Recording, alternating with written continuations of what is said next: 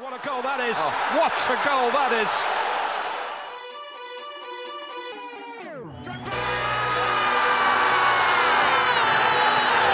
They pulled the rabbit out of the hat again! Wayne Rooney out of this one!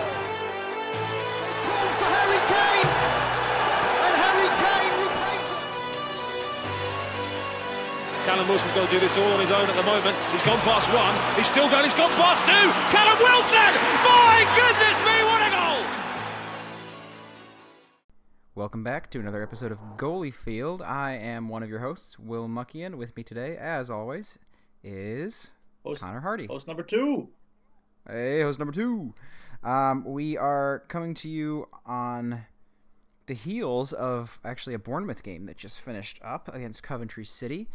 Got to sort of keep up with that during work. A 3-1 win. Bournemouth now sit atop the championship table. Look at that.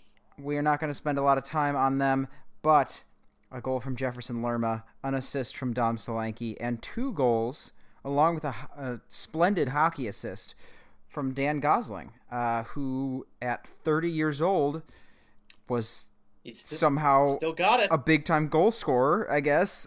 Weird.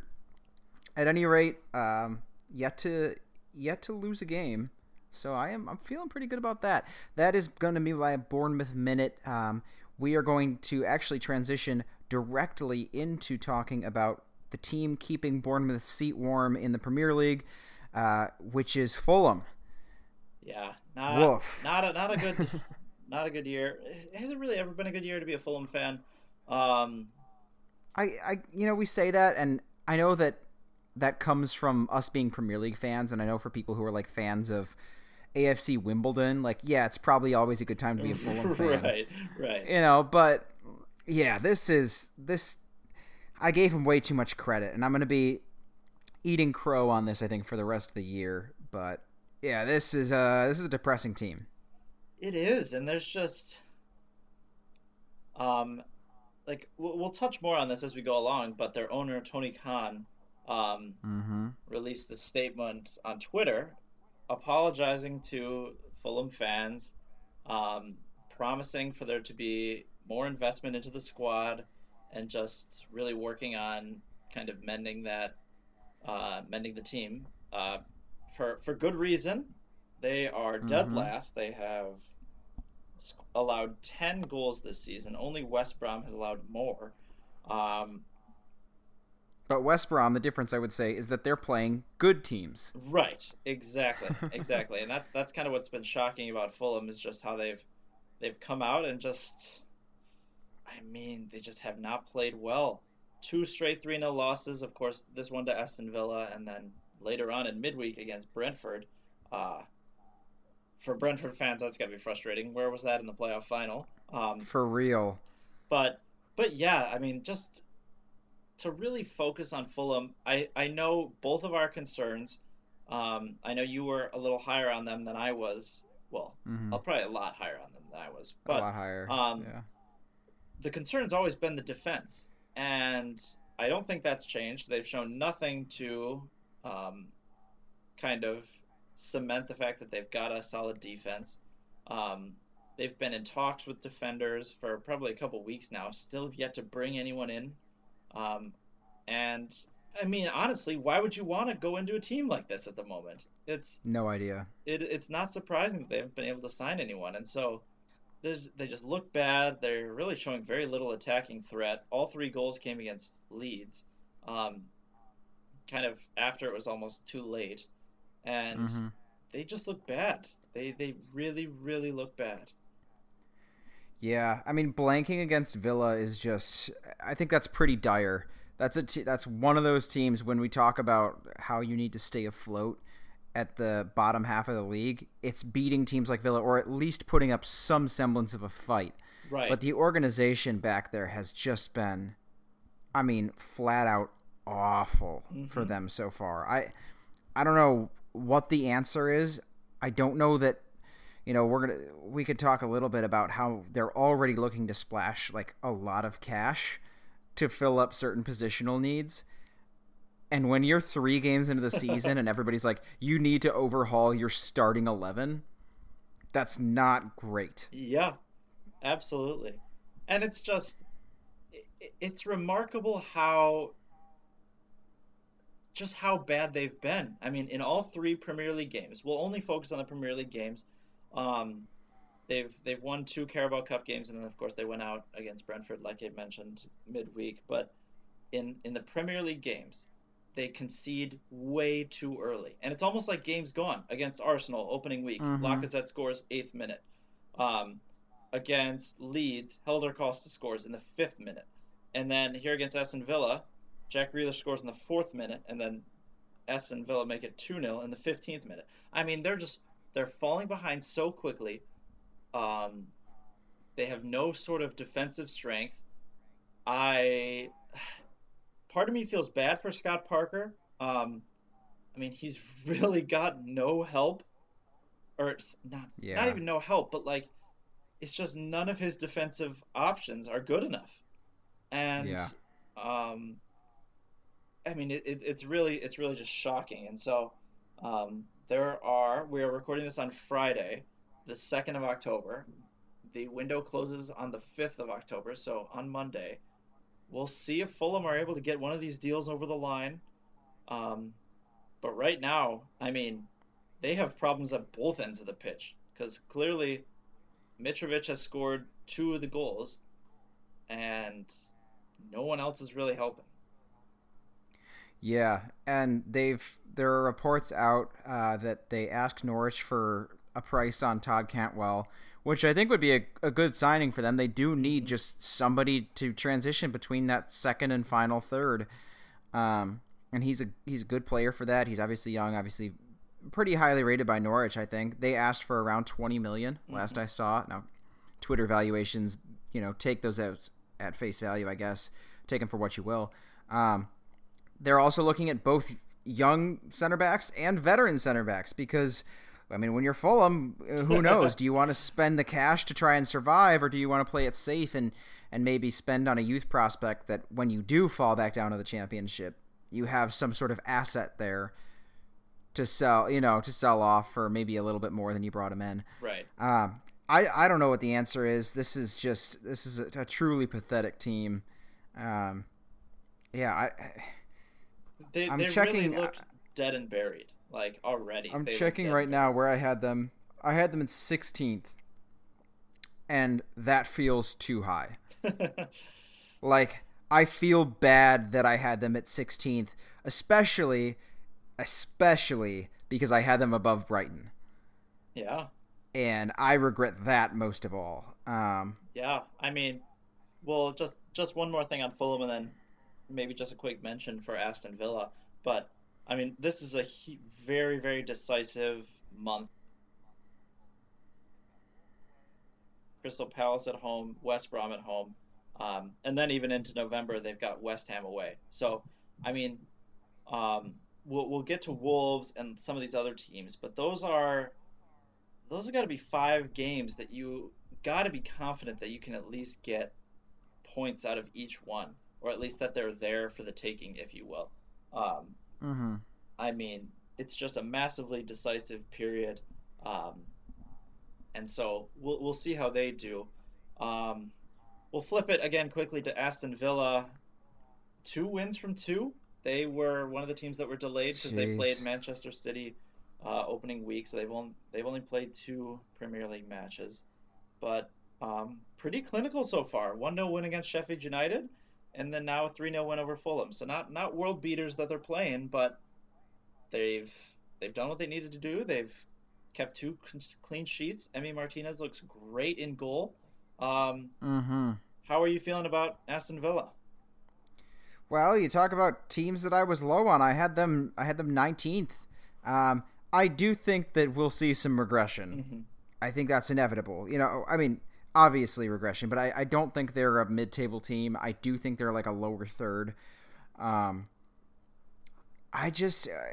Look, we talked about Grealish being the engine and John McGinn coming back into fitness and what that meant for them, and maybe I underestimated it because they dismantled Fulham.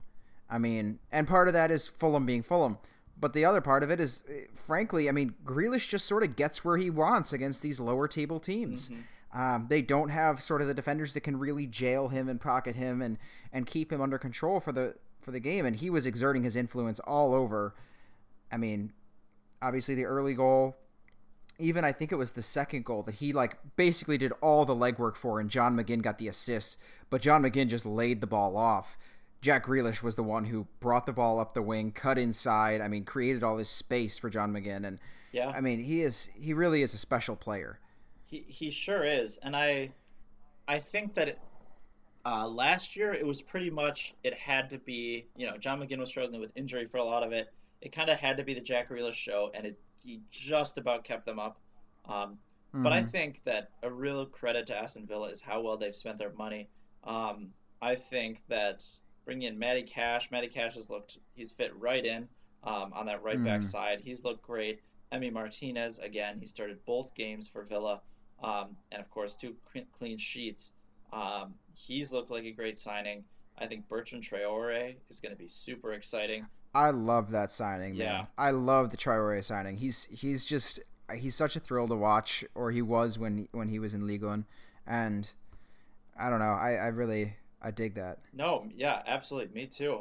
And then Ollie Watkins bringing him in for Brentford for a fee that a lot of people laughed at. I mean, Brentford got a lot for him, and he's yet to score a Premier League goal. He's scored once or twice in the Carabao Cup, but it just looks like they look much improved. And again, we're kind of comparing them in games against 2 teams that are winless so far, but it definitely a team to keep their eye on as we move forward here.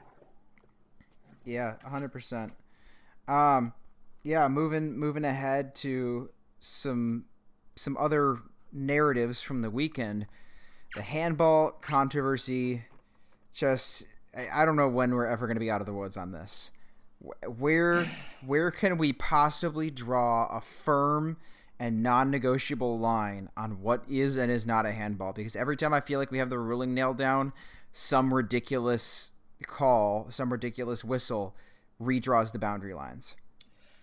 Yeah, it's really getting awful. And I was listening to the 2 Robbie's podcast from NBC Sports, and they were just kind of talking about how, like, it seems that we have something in the game.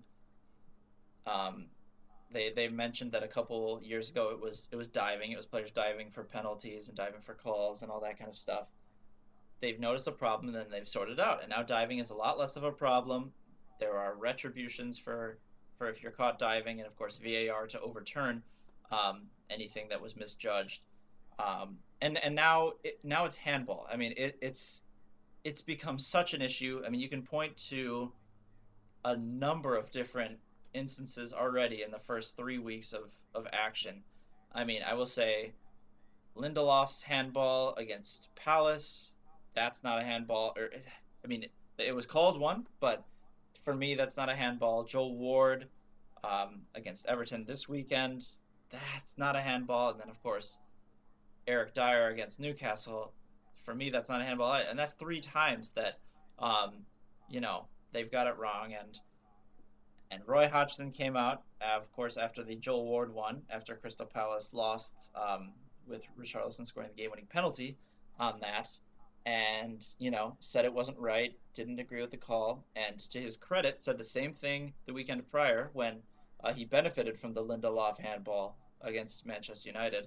And then Steve Bruce, who was also on the winning, or on the not winning side, but on the beneficial side of the handball against Spurs on Sunday, he came out and said, it's getting ridiculous. We need to make a change because it is hard. It is hard to judge intent. However, you have to. I mean, you have to change it because we're now making players play like they don't have hands, and that's you can never expect that because you have people like Andy Carroll pretty much being brought on for Newcastle to head the ball on and hit someone's hand. I mean, it's ridiculous. Hitting the hand in itself should not always be handball. You kind of need to.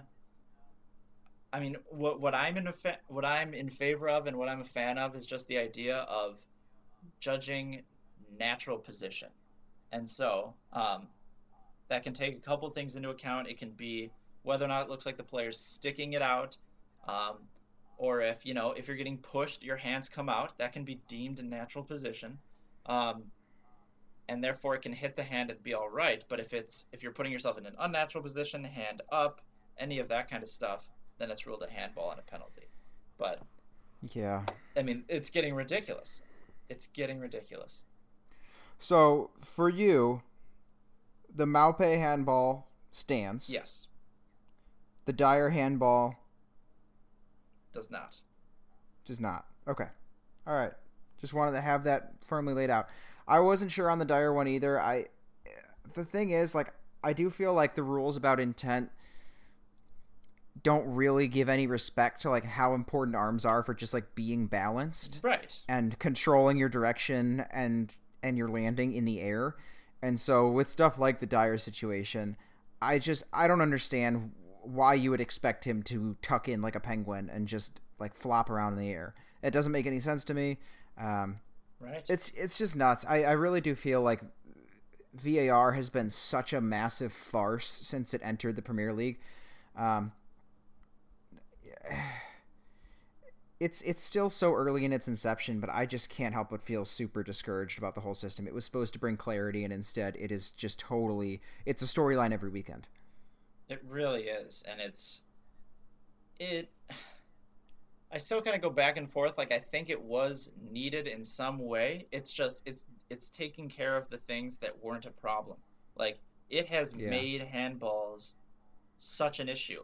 Because I mean, you have things where it's not necessarily every time, but I mean, there have been some calls over the past year and 3 games where the opposing team isn't even claiming for a handball. Like the Crystal Palace one, I'll go back to that one where they're playing against United, and Ayew comes in on Lindelof. No one's appealing for that. Like, it had bounced up off his hand. It's in a natural position, and it's going back and giving it when no one needed that. And it's becoming way too much of a storyline. I don't think it's necessarily the referee's fault. You do have to follow a precedent, otherwise this becomes a whole different kind of mess. But I think there just has to be more clarity on what it is from the baseline. I think legitimately, like, I'm at the point now where I would be cool if VAR was just used for like offside checks. Right. Yeah. Like, call handballs as you see them. Yes, we will miss handballs, but that's going to happen, Yeah. Just, I mean, cut the whole, like, checking for a foul in the build-up. I can't think of a single time that somebody's been, like, truly felt like that was a justifiable call, really, where the opposing team benefited and they were like, oh, yeah, like, I'm so happy VAR was there to like catch that. It's just sort of like, oh, thank goodness we didn't concede. But right, it is really frustrating. Going into frustrating and building off of all this stuff, talking about the Maupay handball. Oh, what a game for Brighton. Yeah, I mean, it's honestly, like, of course, United come out winners. Neal Maupay scores a penalty in the 40th minute, does a little like celebration, mocking, crying, which of course would only end up to come back to bite him. Taken from Mbappe for what it's worth. It's not like he just made that up. Of course, yeah. And then only took 3 minutes, own goal off Lewis Dunk. And then United take the lead 2-1 with a brilliant goal from Marcus Rashford. Oh my gosh, Fernandes will get the assist there, but I mean, that's all Rashford just kind of toying with the Brighton defense. And then pulling the ball back and forth. Yeah. Absolutely, we can't do it justice talking about it. You have to go watch it. Right. And then the 95th minute, it looks like Brighton have stolen a point. Solly March heads in from close range at the back post, and then of course, we play on, and in the 97th or 8th minute, handball called against Mope. His hand was up. You can say that's an unnatural position. Penalty was rightfully, in my opinion, given, and Fernandez scores, and then 101st minute. But yeah, let's talk about United first, and then get to Brighton. But I thought it was just generally, again, uninspiring from United. They just they didn't look like creating much. There's the own goal, the penalty, and then of course Rashford's brilliance. But Brighton bossed this game for a large part of it. Yeah, and I don't know how much of that is credit to just Brighton being as good as they are, because they are just such a solid team. And we talked about this last week, so I don't want to hammer in on it again. But they're well set up. This could be the Burnley sneak Europe team for the year. But yeah, I don't know what it is. I think honestly, at some point, Solskjaer has to entertain playing Van de Beek ahead of Pogba. Yeah. And playing Matic or something. I don't know what's up with Pogba. He'll have these, he'll have moments where it's like, oh yeah, that's the Pogba that like was rumored to go to Real. Like that's the Pogba that's been considered like a top 5 midfielder in the world for however many years. But I feel like by and large, those flashes are just fewer and farther in between these days. The playmaking isn't really as stellar as it's looked in years past, and part of that is because more of that responsibility is falling on Bruno. But Pogba, I think, struggles to influence the game sometimes when he's not getting touches, partially because he gets mentally disengaged and just doesn't seem to like that the work rate drops. He doesn't seem to like seek out ways to influence the game with movement or with, certainly not putting in shifts on defense.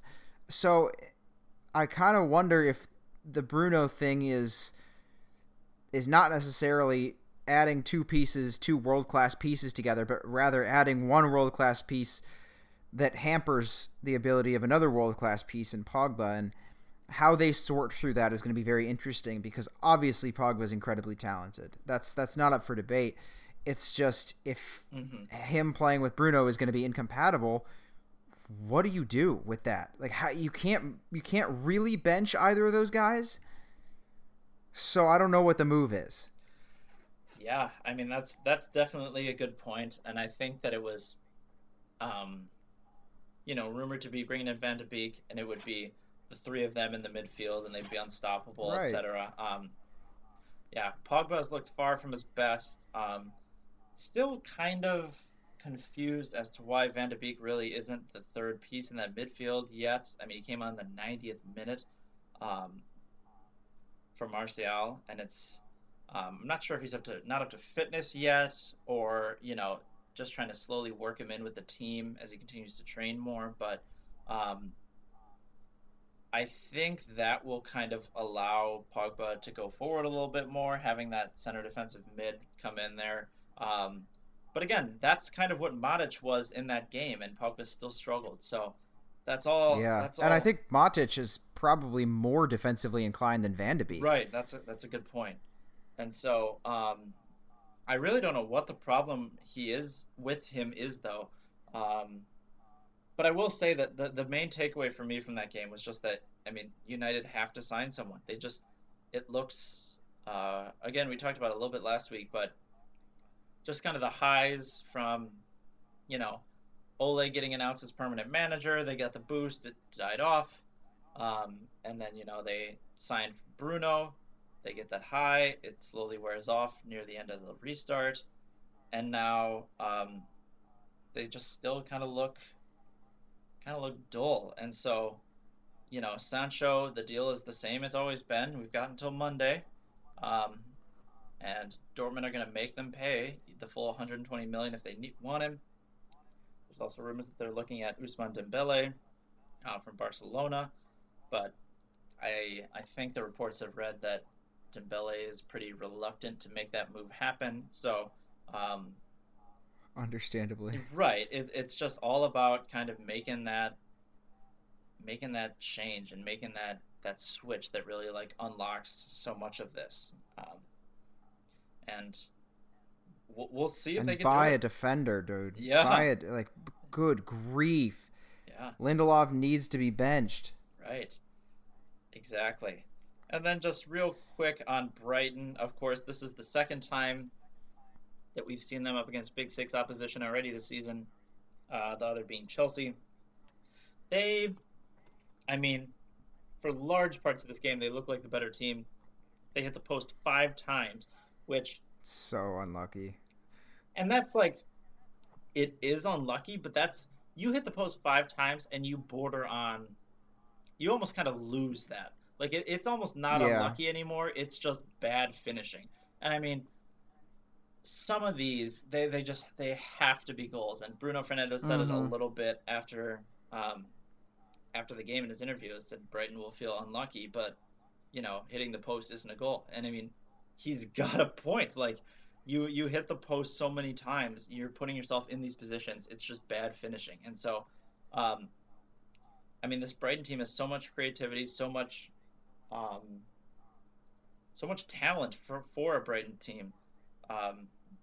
To not get any points out of this, especially scoring in the 95th minute like that, that's just got to be utterly disappointing. Yeah. So question for you, do you think the game should have been whistled before the penalty even happened? Because there were a lot of people talking about that, and I'm not sure where I land on that, because I can understand the argument that, the flow of play dictated sort of holding off on the whistle, because obviously it was 5 minutes added on Brighton's score with 94-20 or something like that, let's say. And game goes, they celebrate for a long time, game goes back to the line. Do you even have to give United a kick? Right. Do they play the ball in and blow the whistle as they did for Brighton at the 100th minute? Or I don't know. I guess I can see it both ways. That's always the question, and I've never been necessarily someone that I felt like it probably should have been blown after that. A lot of these celebrations and all that kind of stuff is kind of taken into account by stoppage time. You don't really need, an extra 2 or 3 minutes just because they celebrated a goal. And so I thought that was a pretty valid complaint. But in the end, it's just you gotta play to the whistle, and so to lose like that was really tough. It was a high scoring game, 5 goals, kind of like last week with the high scoring, but a game that had only 1 goal in it was Leeds United, who had been the high scoring addition to the Premier League, winning 1-0, late winner by none other than Patrick Bamford over Sheffield United. Podcast hero at this point. Right. It's... I don't know if Bamford heard our episode. We talked about the Goalie curse last season a lot. We gave Patrick Bamford the Goalie blessing, because talking poorly about him before the season started, he is off to a terrific run of form. And conversely, Rodrigo, I don't think has scored at all, right, or really put forth any sort of statistical contribution. So you're welcome, Patrick Bamford. Rodrigo, I'm so sorry. But yeah, no, I gotta say, man, you might have been in the right on this whole Sheffield thing too. Yeah, they have not been.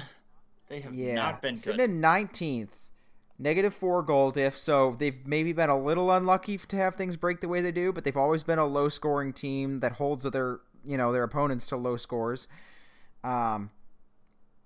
The problem is they're just not generating anything going forward. And last year they had a fair bit of luck, I think we would agree on, offensively, where Lys Mousset had a hot stretch for 4 or 5 weeks where he was assisting and scoring and generating a lot of offense. And now Callum Robinson is out the door, somebody who we ragged on and we will get to because he's due an apology as well.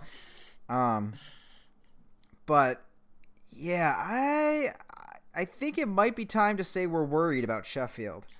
Yeah, it's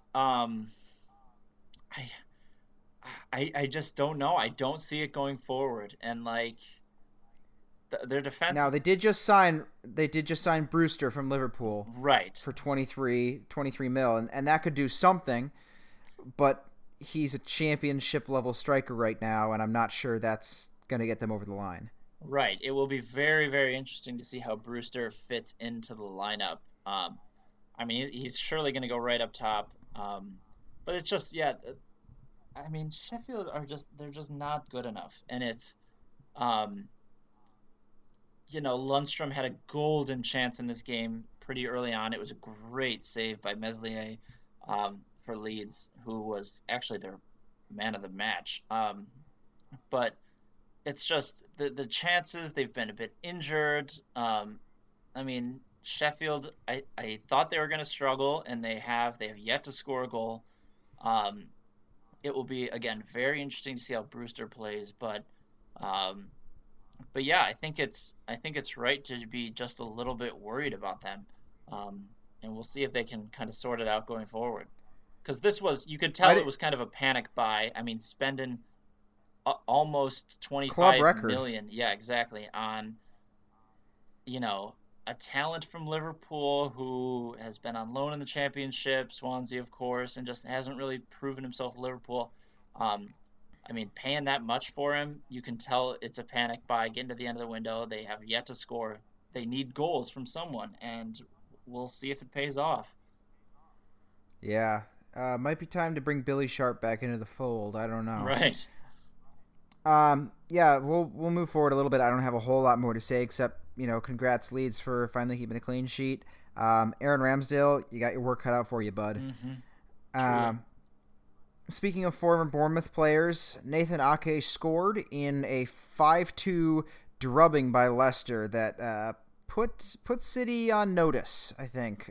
Things are not necessarily as harmonious there as we might like to think they are. They've been such a machine of efficiency over the last few years that it's easy to think that's the way things will always be. But Leicester controlled this game. Despite needing 3 penalty goals to make the score what it was, they were in control of this game. Yeah, it was... it was just kind of a shocking performance. And this is... I will say... I'll be the first to say that I was wrong. It's odd to see Man City have a negative goal difference, but they do at the moment. It's -1. And I really didn't think this was going to happen from City this year.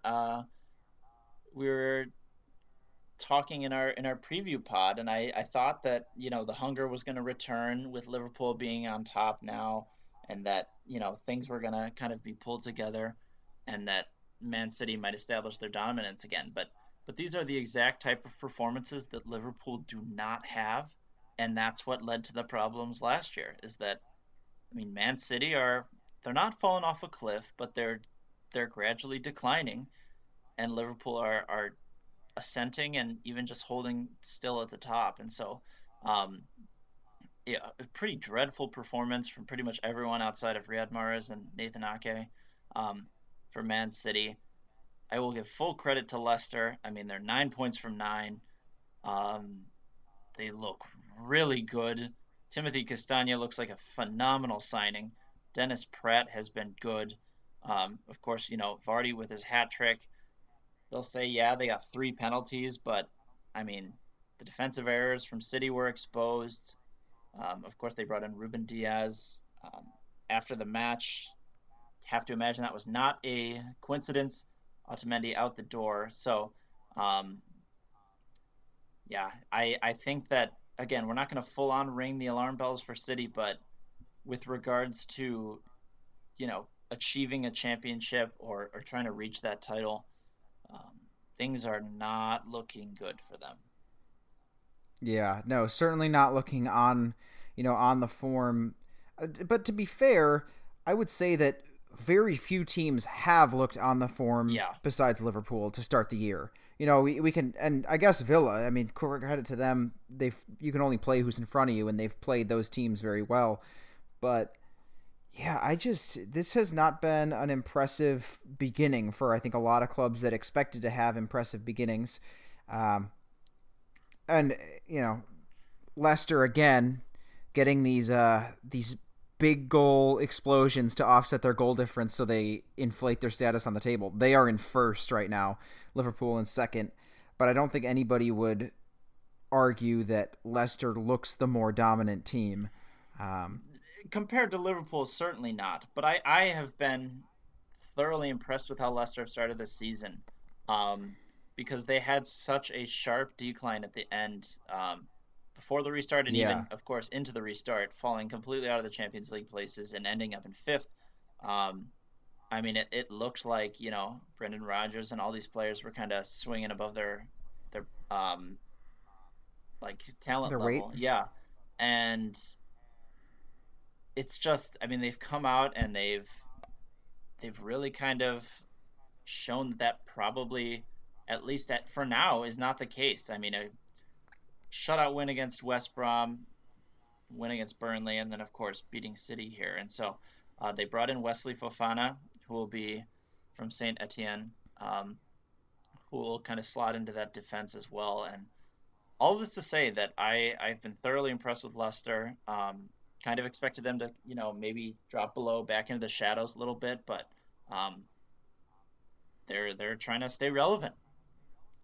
And let's take this time to give some full props to Castagna, who has had, I would say, a really, really impressive spot replacing Ricardo Pereira. Yeah, no kidding. In the right back spot. I mean, 2 assists in 3 games is a pretty good return for a guy who's been with the team for like a month. Right. Yeah, absolutely. Elsewhere, Wolves just could not get it going against West Ham in a result that I could not have predicted if you gave me 10 tries. I probably would have guessed Wolves 1-0, Wolves 2-0, Wolves 3-0 in increasing varieties through those 10 guesses. And instead, it was, 4-0 West Ham? Yeah. Which is just a nuts result for a team that stinks to high heaven like West Ham does. Seb Haller got a goal. Good for him. Occasionally he does that, which is cool. It's very rare, but let's see. Yeah, I'm trying to Jared Bowen was a pretty dominant force. Hadn't really seen him, kind of assert himself in the Premier League yet after being signed from Hull last January. But, I was talking to my brother a little bit about this, being the Wolves fan that he is, and just how, depressed he was about this. It was just a shocking performance from Wolves. They don't have this a lot where they just can't create, but they couldn't create, hence the no goals, but also just kind of being torn apart at the back. Conceding 4 against, like you said, a West Ham team that looked kind of dead to the world, was just about as rough as an outing as you can have for a side like Wolves. And yeah, he was just, getting kind of excited, bringing in some more people, bringing in Nelson Semedo, kind of working that up a little bit. But this was really kind of like a proper buzzkill from Wolves, losing 4-0 to West Ham.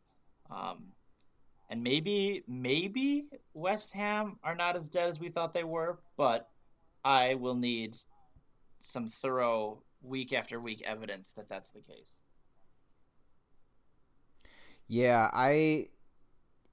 I'm not taking too much away from this performance for West Ham's sake, nor am I taking too much of it away from Wolves. They're going to have these games. This is what separates, a Champions League side from a Europa League side, really. Certainly. West Ham, Jared Bowen is a quality player. I watched him sort of just sneak into good spots, and in Bournemouth's preseason game against them, he has really good timing, and he's a finisher who can get goals with his head or with his feet, and he looks solid. You're going to have those games. He was pretty highly rated as a transfer target for a lot of teams, I know, at the last window, and went to West Ham because they've got money to burn, apparently. Right. And finally, the returns are showing. So I'm happy for him in that sense. It seems like once players get out of Hull City, they tend to prosper a little bit. So I would like to see that from him. He deserves that. Right. I just, like you, am not taking too much definitively away from this game. Another game where I struggle to come up with a takeaway is the absolutely bananas 3-3 Chelsea draw. Excuse me. Burp coming on. With West Brom. Well, where West Brom went 3-0 up. Yeah. And then just let it slip away. Yeah, and I will give full credit to you here, because I remember texting you and it was 3-0. Maybe it was only 2 or 3. And I said, I think we owe West Brom an apology. Yeah. And you, to your credit, before any of the Chelsea goals had gone in, said, nah, like, I think we'll wait for full time. Like, I can still see in this be like a proper barn burner, having the wheels fall off. And sure enough, 3 second-half goals from Chelsea, from Mount, Hudson-Odoi, and Abraham, secure the draw for Chelsea. Let's first touch on West Brom and then get to Chelsea and just kind of what the hell is going on there. West Brom, yeah, we do not owe West Brom an apology, but I think, to your point earlier, we probably do owe Callum Robinson. Sorry. They wish they had Callum Wilson. Both playing in stripes now. Callum Robinson an apology. He scored the first 2 goals and really gave West Brom a lively player at the front to aim for. And it was something that they clearly, used and were able to be dominant in that first half. So we didn't really see that transfer from Sheffield as being a whole lot of a benefit for them, but he kind of proved his worth today. Yeah, no kidding. I don't know if maybe Slavan Bilic just lit into him and said, "Hey man, you are our front guy. We don't have like a backup option." Right. Because who in their right mind is going to field like Charlie Austin at this level of play? Nobody is the answer. And Robinson answered the bell. He found spaces, and Chelsea's defense was just horrendous. Mm-hmm. Thiago Silva just handed the ball off. I mean, that was brutal. That was embarrassing. Brought in to be this calming veteran presence that would bring the best out of Andres Christensen, and instead, not quite. Yeah. That was... Speaking of Andres Christensen, real quick, why was he not suspended? That doesn't make sense to me at all, because he had a red again in the Liverpool game. That is a good question. I think it's because they played... Did they play a cup game and that counts? Yeah, they played Carabao Cup, and since it's an English game, it counts. But gotcha. But yeah, well, just moving on from West Brom, which I think that our takeaway from there is that they may be a bit livelier than we thought, but certainly not moving the needle off the relegation. They got lucky more than they were like outright good. Yeah, and they were all over Chelsea for the first like 20-25 minutes, and once that faded and Chelsea sort of found their footing, there was nothing West Brom could have done. Yeah. I mean, it was a matter of time. And I think that we're still both pretty heavy on the fact that they're going to get relegated. I will say, on to Chelsea, a pretty interesting second half. Bringing off Kovacic and Alonso at halftime for Hudson-Odoi and Azpilicueta. I mean, Marcus Alonso was bad, and I think the solace for Chelsea players or Chelsea fans is that Ben Chilwell was brought in for this exact reason, and that they will not have to watch him play in that position for much longer. You've already mentioned Thiago Silva. I mean, that's not how you want to make your debut. Awful mistake, gifting them a goal. And then, of course, Willy Caballero was in goal. I don't think he had really an awful game. I mean, just kind of... He was just left on ice a lot. But was beat for the 3 goals. And, of course, Edouard Mendy was announced and played his first game in midweek against Spurs in the Carabao Cup. That went to pens. Right, how about that? But... What a way to make your debut. All of this to say that slowly the Chelsea signings are making their way in. Werner's been playing, Havertz has been playing a lot. This being Thiago's first game. But are you at all worried that the big money wasn't put to the right use based on how we've seen them? One win, one draw, one loss. I'm not, especially because the loss was against Liverpool in a game where they looked pretty competent, if a little lacking in venom in the final third. That's a tough team to play against. Mm-hmm. And was it not for a very silly Christensen red card, who knows how that game would have ended up and how we'd be talking about them, even if they were sitting on 1 win and 2 draws, how differently we'd be looking at this team. I'm not super worried. Do I think they could have spent the money a little better? Yes. I don't know. I mean, they were never going to bring in Koulibaly, so I think there's an upper limit to how much they could really shore up their defense versus how much they were able to add to their attack this year. They added to their attack, and that's fine. Let that develop how it does. I think there may be teams in the Premier League, in the lower half of the Premier League, who could be looking to ship out some of their, talented rotational center backs. Mm-hmm.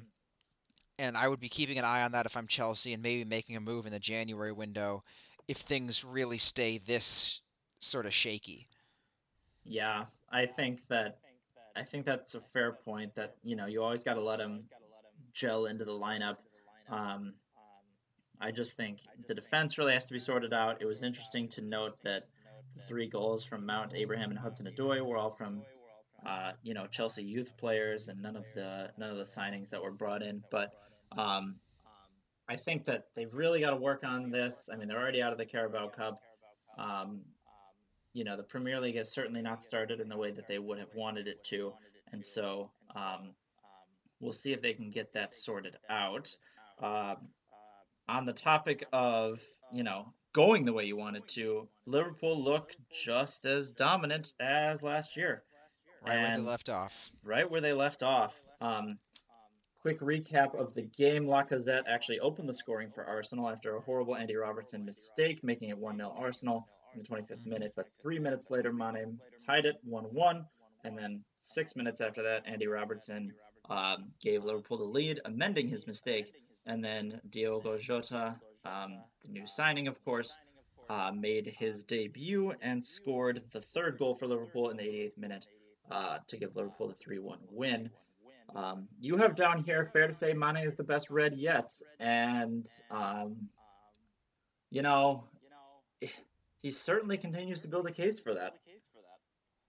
I just don't know. I mean, I certainly think it could go either way, and it wasn't too hot a take to say it last year. I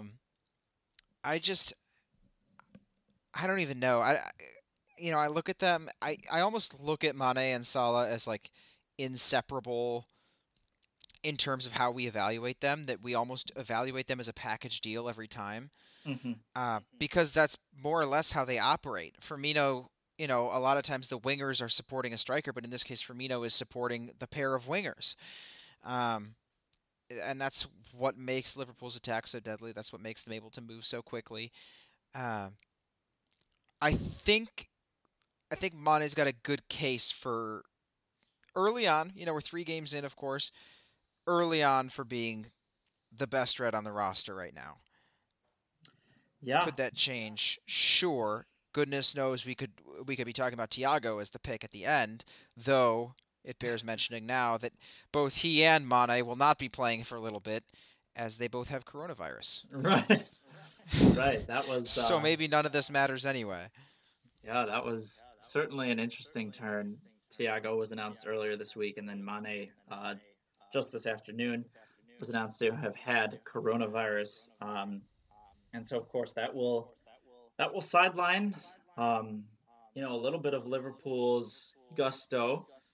They certainly have talent, even on the bench. So, it's not necessarily like they are screwed in any sort of that. And they have, they got Aston Villa, and then they've got, it's probably a good thing that the international break's coming up, and then they face Everton once they come back. So, definitely, a shame that, that the protocols are still in place, but people are still, contracting coronavirus. Notably, David Moyes last week. Ilkay Gundogan had it, I believe, still has it. I'm not sure. So, that still remains an ever-present threat. Mm-hmm. But yeah, just with regards to the game, I think Arsenal, starting off with the goal, and I think that this was a pretty real test, but they were pretty thoroughly outplayed, I'd say. Yeah. Arteta is, I think, firmly in the second tier of like good managers. Yeah. He's not Pep yet. He's Right. not, he's not Klopp. But he also doesn't have the squad that either of those guys have. Exactly, and I think that it was definitely good revenge for Arsenal to knock Liverpool out of the Carabao Cup in midweek yesterday. So they can at least fall back on that. We'll cross the River Mersey. Well, to be honest, no, they're both on the same side. But we'll cross Stanley Park then, if you will, and go over to Everton, who are also 9 points from 9, with probably their worst performance of the season so far, still picking up 3 points at Crystal Palace, who were also unbeaten going into that game. Dominic Calvert-Lewin scored in the 10th minute after great build-up play with Seamus Coleman-Hames, and then, of course, being finished off by DCL. Kouyaté scored in the 26th minute to make it 1-1 off of a corner, and then Richarlison scores the penalty in the 40th minute to go 2-1 at halftime and 2-1 at full time as well. We've already talked a lot about the handball. Joel Ward, of course, who gave away the penalty in the 40th minute. That really is lumped in with that. Really, really harsh handball call. So, but we don't need to dive too much back into that. But on the whole of it, Everton were good enough to get the 3 points. And I think that continues to show the improvement. This is not a team. This is Everton that, oftentimes will find themselves losing games that they shouldn't. And this kind of just had the air of one of those games. But to still be able to come out with 3 points is kind of a sign that Everton is really turning a corner, yeah? Yeah, for real. I mean, resiliency is not a trait we've associated with Merseyside Blue in the past. Right. But lo and behold, this is a team with the ability to gut its way to wins, and that is such a valuable skill to have, both in personnel and in coaching. And I think they've got both in spades. They've got people who are able to generate instant offense from dead ball situations. They've got enough movement up front to create, very quick and precise counterattacks. And they've got, a big man up top in DCL that is there to finish those opportunities. So, I don't know exactly what we can expect here from them long term. But I'm psyched. I'm psyched to see. I'm psyched to see what Everton can do. Especially, they have just brought in Ben Godfrey from Norwich for 25 mil. This is a great signing for them, especially given that Mason Holgate is injured, I believe, and it's not like their center back core is especially inspiring. So, I'm super psyched. I think that's a super smart move. He was one of probably, for my money, one of the best assets for acquisition on Norwich's roster. I'll be happy to see him out of the championship because obviously I'm trying to stomp Norwich this year, and Everton fans should be happy to see him on the roster. He's extremely sound in a way that I don't know that Keane is really the answer there. I don't know that Yerry Mina is really the answer there as much as I think he would like to be. So filling out that rotation, or at least having a guy to turn to when those guys aren't on form, it will be a value in and of itself. Right, exactly. And I think that for Everton, it's just, you can never have too much cushion between Jordan Pickford and the ball. And so, just kind of adding someone in there to keep that rotation that is true. Going. That is true. Is a really nice move. So they continue.